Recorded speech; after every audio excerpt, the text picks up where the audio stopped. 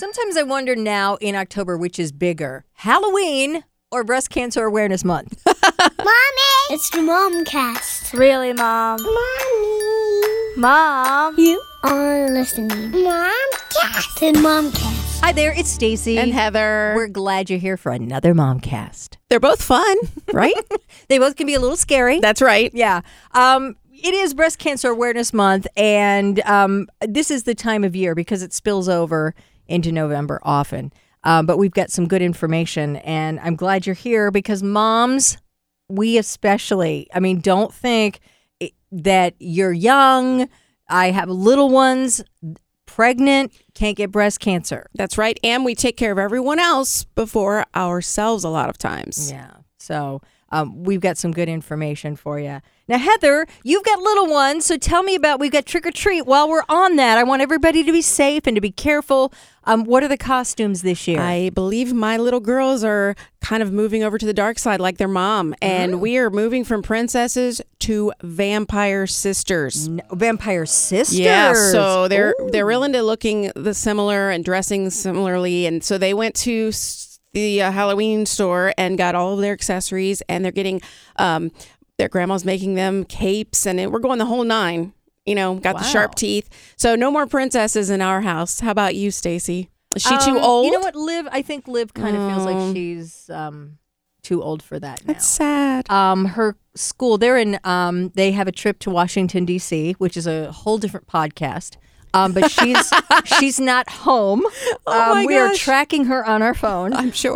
But when they come back, they do what is it? I can never remember. Trunk or treat. So they're doing that. Okay. And so it's just, they'll be zombies because they will have been in Washington, D.C. all week. So it all works out. But no, she's kind of at that age. She's 13. Yeah. But still at 12 last year, she was still all in. All in. But this year she's kind of pulled back, which doesn't mean anything. I think you should be able to trick or treat as long as you want. Absolutely. I wanted to bring up this. You know what the Teal Pumpkin Project is? Yes. Is that the allergy? Yes. So the two things to keep in mind: teal is a greenish blue, and it can be painted. It can be a ceramic pumpkin, but basically that means this home is saying we're good for kids who have allergies. So peanuts, whatever it may be, they're ready to go. Maybe even not candy. A lot of people will then put out like little toys and stuff. Stickers I've seen. For the kids. Mm-hmm. The other this year, it's a newer thing, is the blue. The color blue, whether it's a blue pumpkin or blue ribbons or whatever.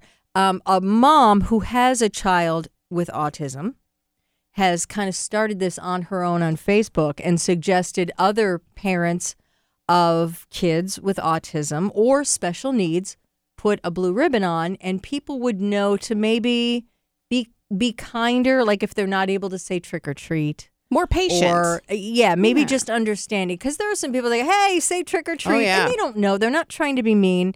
Or maybe not rushing up on them or trying to frighten them.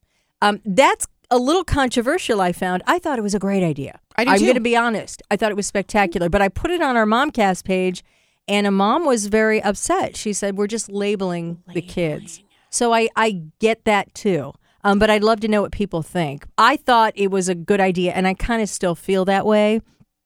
And I guess it's up to the moms or dads to decide if they feel like it's a good thing for the kids. Totally... But for those of you, I just wanted you to be aware, if you see teal, that's allergies. If you see blue, it's for autism or special needs. And I know some people have trouble distinguishing between the two. Yeah, those colors are similar. They're a little tough. Maybe we should have gone with red. Maybe so. But be careful out there. Have a good time. And hopefully no one will be frightened this Halloween. What happens when you go too long between mammograms? I don't know how you could be on the planet and not know that October is Breast Cancer Awareness Month.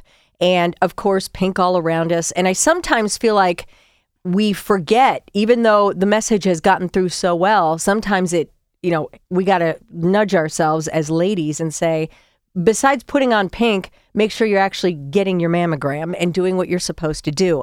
And full disclosure right now, I went almost 3 years between mammograms.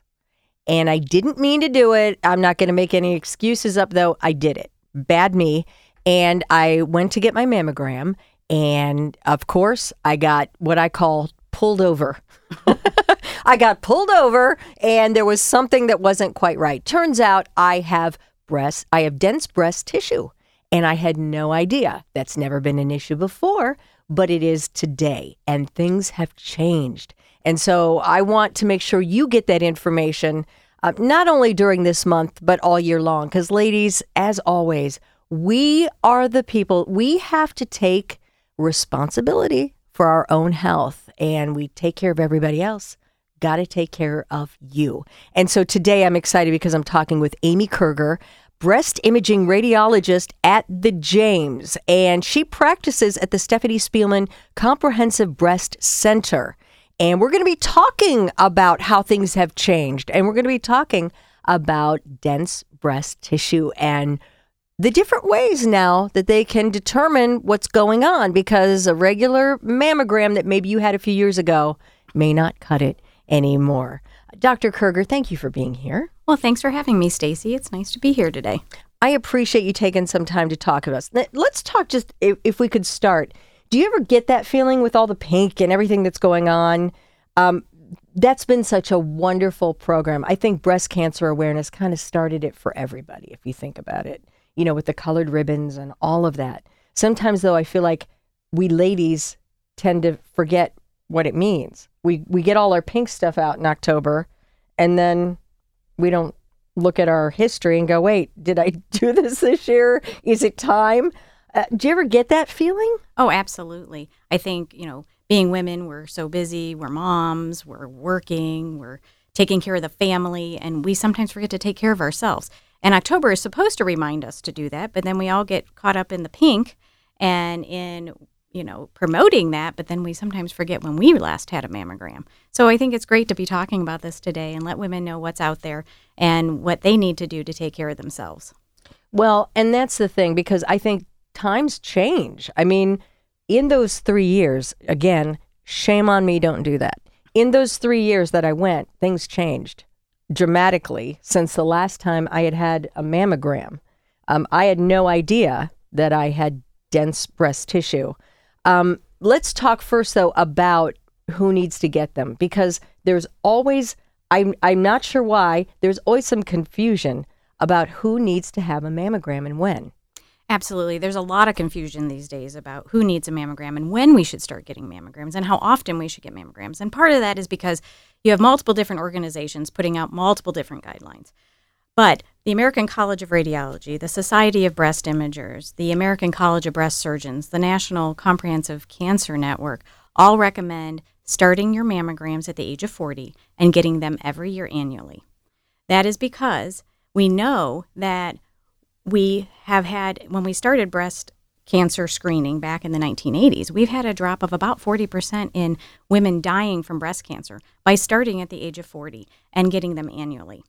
There's been no scientific proof that pushing it back to 50 is going to do anything but lose lives. And we've done lots of studies since the United States Task Force came out with the recommendations to begin mammograms at 50.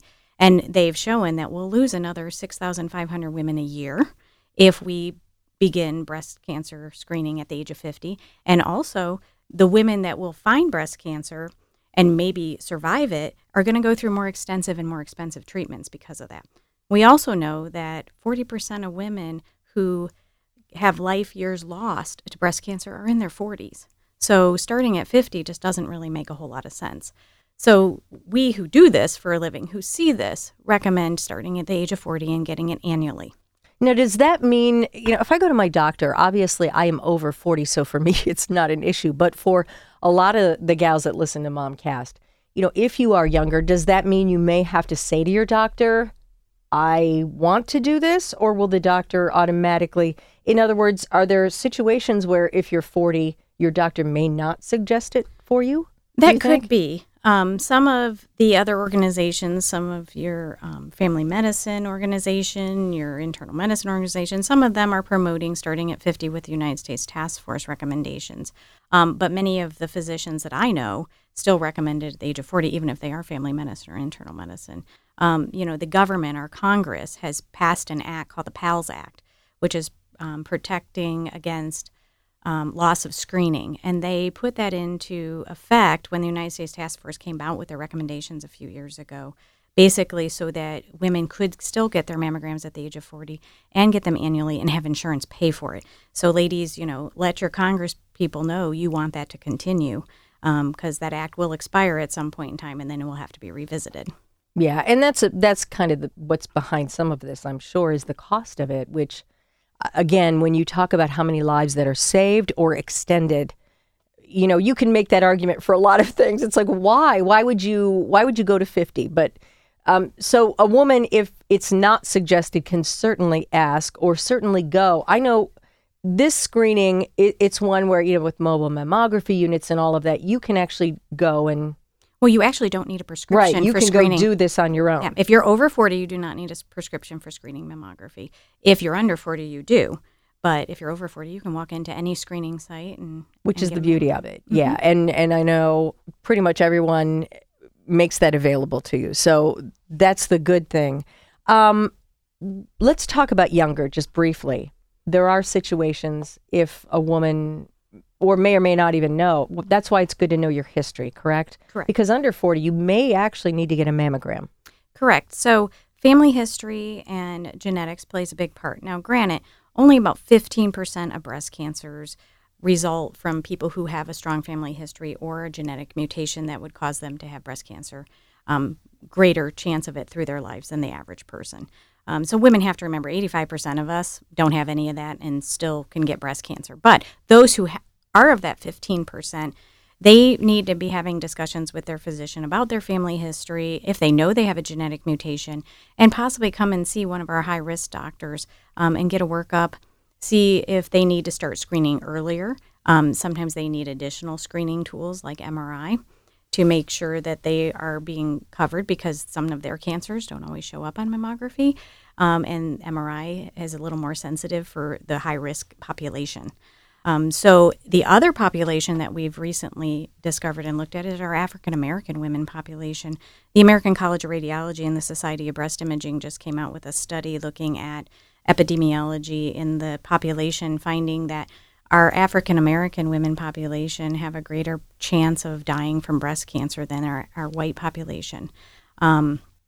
And so they tend to also get more aggressive breast cancers and find them at a little bit of an earlier age. So the recommendation now is that they should begin talking and getting screened by their physicians or general practitioners at the age of 30 to 40 to make sure that maybe they don't, if they need to see a high-risk provider, or start their mammograms a little earlier. Sure. So that's something that our African-American women population needs to know, because it's kind of a newer study. Yeah, I was going to say, I was not aware of that. I had heard something, some rumblings about that. Wasn't completely aware of that.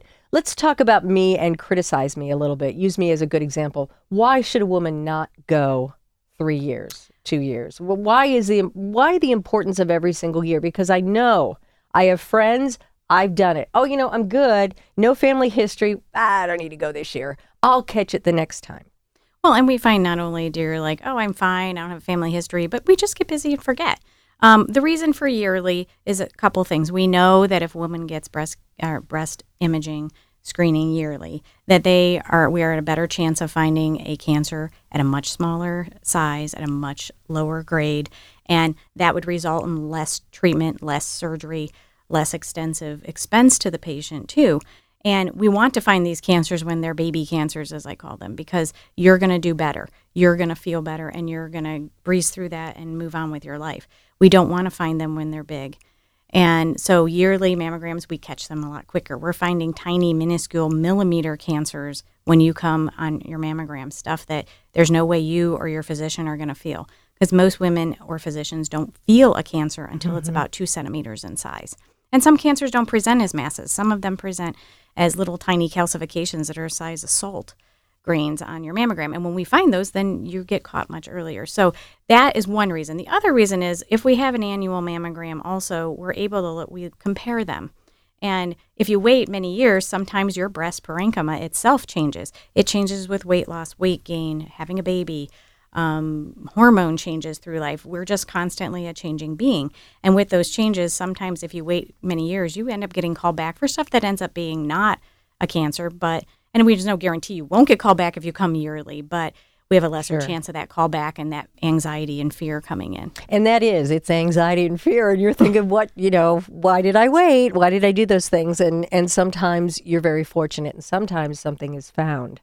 Either way, it needs to be found. And I always tell women who feel nervous about it, it's better to know because of the odds and because of the treatment, catching it early and all of those things. Let's talk about why it's important where you go to get a mammogram. So you should definitely be going to a American College of Radiology certified place for your screening mammography and your diagnostic. But if you go to a National Cancer Institute designated center, such as the James and the Stephanie Spielman, you are guaranteed that all of the technologists, the mammo techs, the ultrasound techs, and all of your radiologists are all board certified breast imagers, meaning all we do all day long is look at breast imaging. We do mammograms, ultrasounds, MRIs, only of the breast. We do biopsies of only the breast. So we are the experts. And if you go to an NCI designated center like ours, then that's what you're going to get. You're going to get the experts taking care of you. There are only 51 of these centers across the United States, and in Ohio, we are the only ones. Wow. Okay, let's talk about what they told me. I have dense breast tissue. And when I first heard that, you get nervous.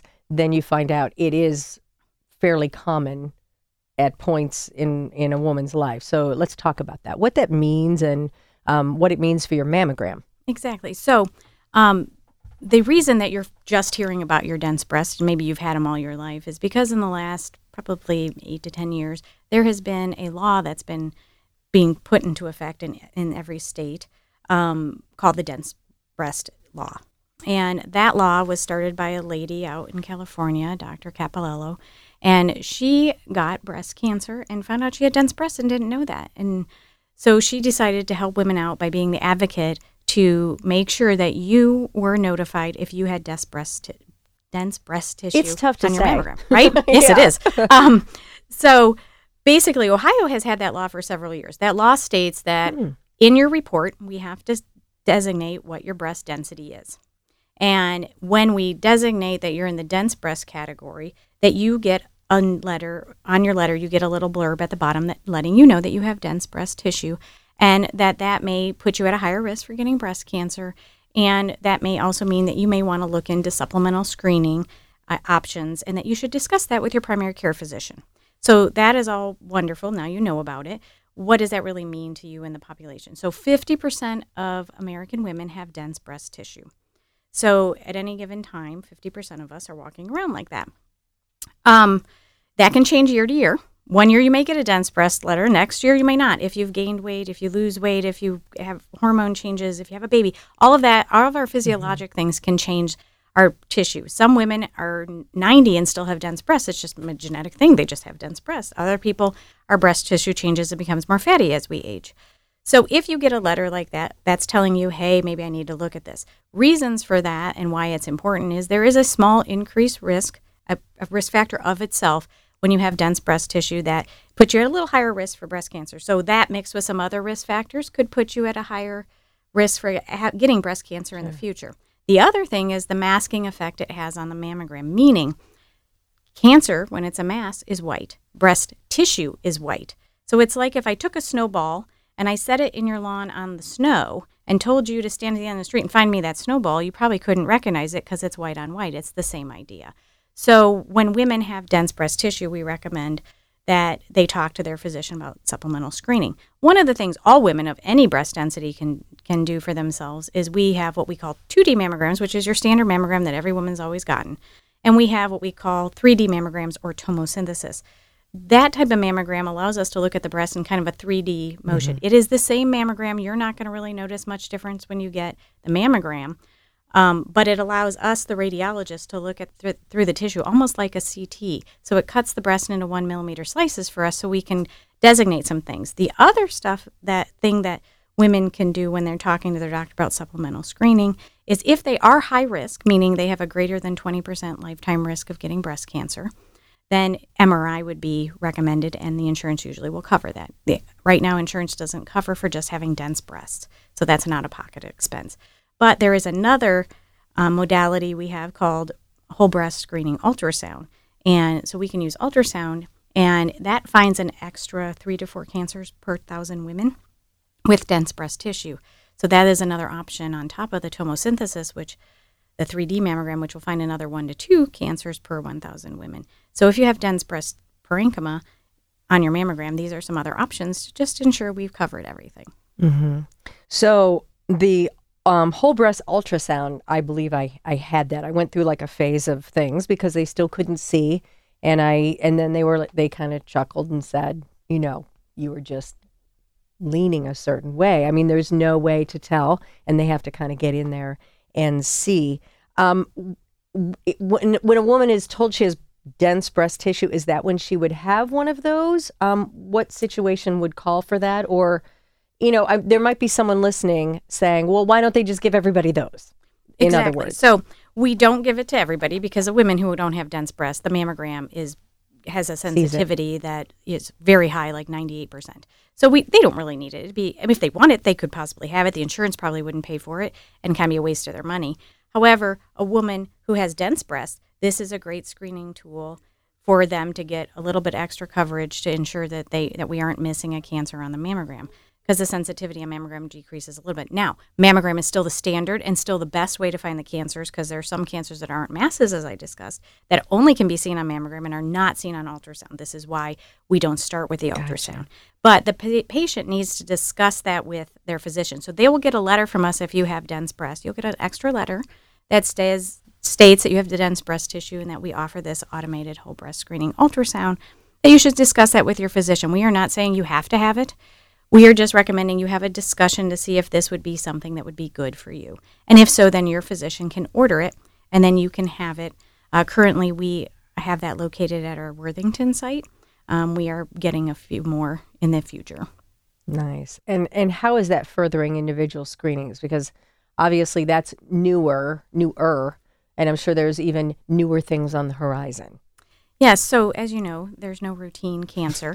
And at the James, we really try to individualize your care for your needs. So automated whole breast screening ultrasound allows you to take a unique portion of what your body has, which is the dense breast tissue, and allow you to have something performed that would benefit your health and make sure that you've ensured that you don't have anything lurking in there that we can't see with the mammogram. Right. And are there new things that are brewing, new technologies, anything new in the screening process that you see?